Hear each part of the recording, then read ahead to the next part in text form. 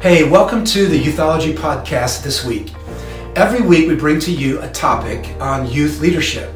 This week is a topic for youth ministry, marriages, and the family. I'm excited about this because we don't do many topics like this.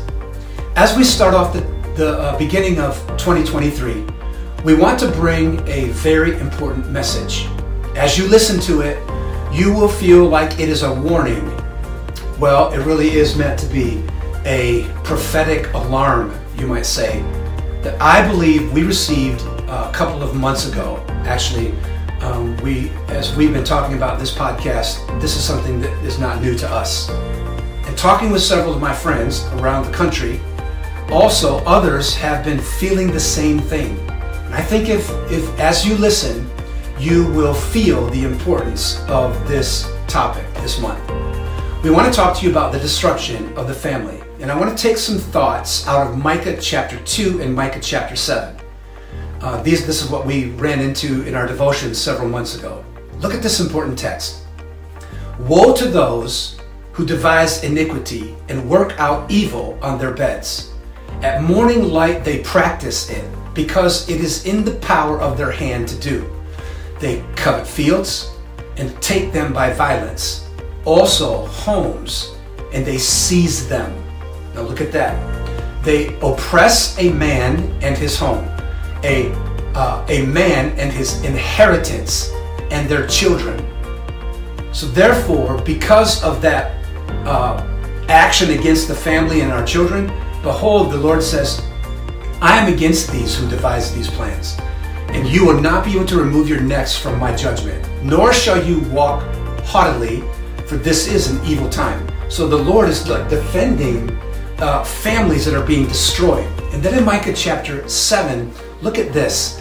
It starts at about verses 9 and goes through probably like 15, but I'm not going to quote all of it. The women of my people you cast out from their pleasant homes.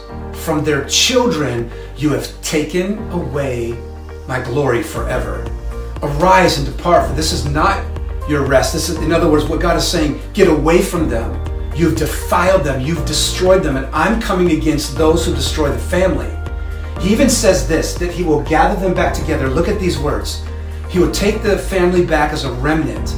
He will put them together like sheep of the fold, like a flock in the midst of their pasture. And then I love this. And the king will pass between them and before them. The king will walk amongst this family as the head of them, as the Lord and their head. It's so powerful. What I believe God is trying to say to us, this spiritual attack that is being mounted by Satan against spiritual leadership is a scheme, an assignment directly from hell. And it has multiple layers and plans. I believe Satan has been architecting this for a long time. We have been praying about this for several weeks. I have notes from back in November. This attack that we've prayed about, and I want to remind you, this attack is not about your spouse. It is not time to blame each other, be critical of each other, or to question even the validity of your marriage. It is a time to fight together and overcome the satanic plot against the covenant of marriage. Satan knows how powerful marriage is. Mm-hmm.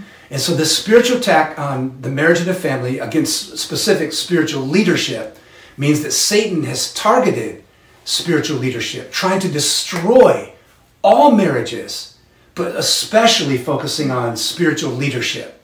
So what do we do? What are some practical ways that we can stand against this? Jessica, talk about that. So why this spiritual attack? Well, it's to disillusion the family in general by destroying the godly examples of spiritual leadership. Satan has targeted marriage and family right now, big time. Here are some practical ways that we combat against the spiritual attack in our marriage and in our family, and we wanted to share those with you guys. Yes. So listen. Look into each other's eyes and listen. Right. Don't just hear, listen. One of the most powerful things that you can do is to look in each other's eyes while you're talking. This projects respect, honor, and value to the words that your spouse is speaking. Good. Yeah. And then speak. We all know how important our words are. Yeah. So watch your words right now. Yeah. Pause before you say something.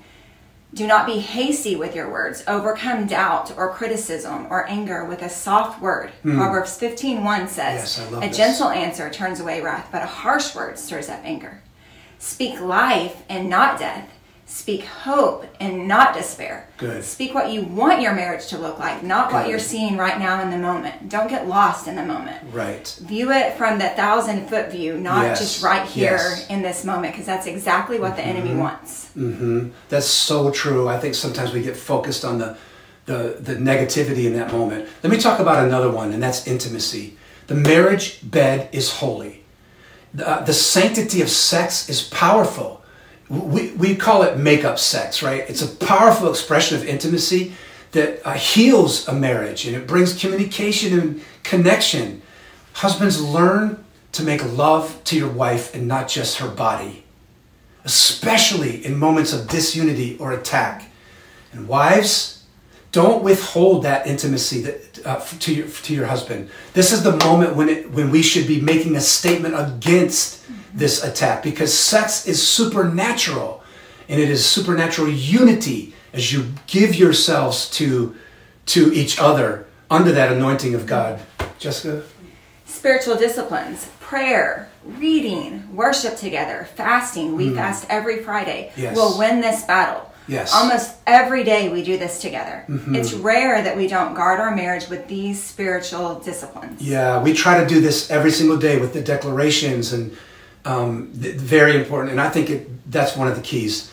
Listen, one thing that I have started in 2023 is texting Jessica in the morning that I love her. And I think I've done it every day so far. I don't know if that's going to happen, but listen, if you'll just put these simple practices together, they will protect your principles, okay, against the spiritual attack of the family right now. I truly believe one of the reasons this is happening is because Gen Z and Alpha Gen have already witnessed the destruction of the family. Satan would love to finish that job, but not on our watch. We're not going to let that happen. So put these things into practice, and I think you'll find you'll be able to stand against these attacks. All right? Hey, listen to us on the socials. All you got to do is join that link tree where you can watch us on YouTube, listen to us on the iTunes podcast, or read this manuscript on the website, okay? Hey, God bless you, your marriage, and your family. God bless you. Have a great week.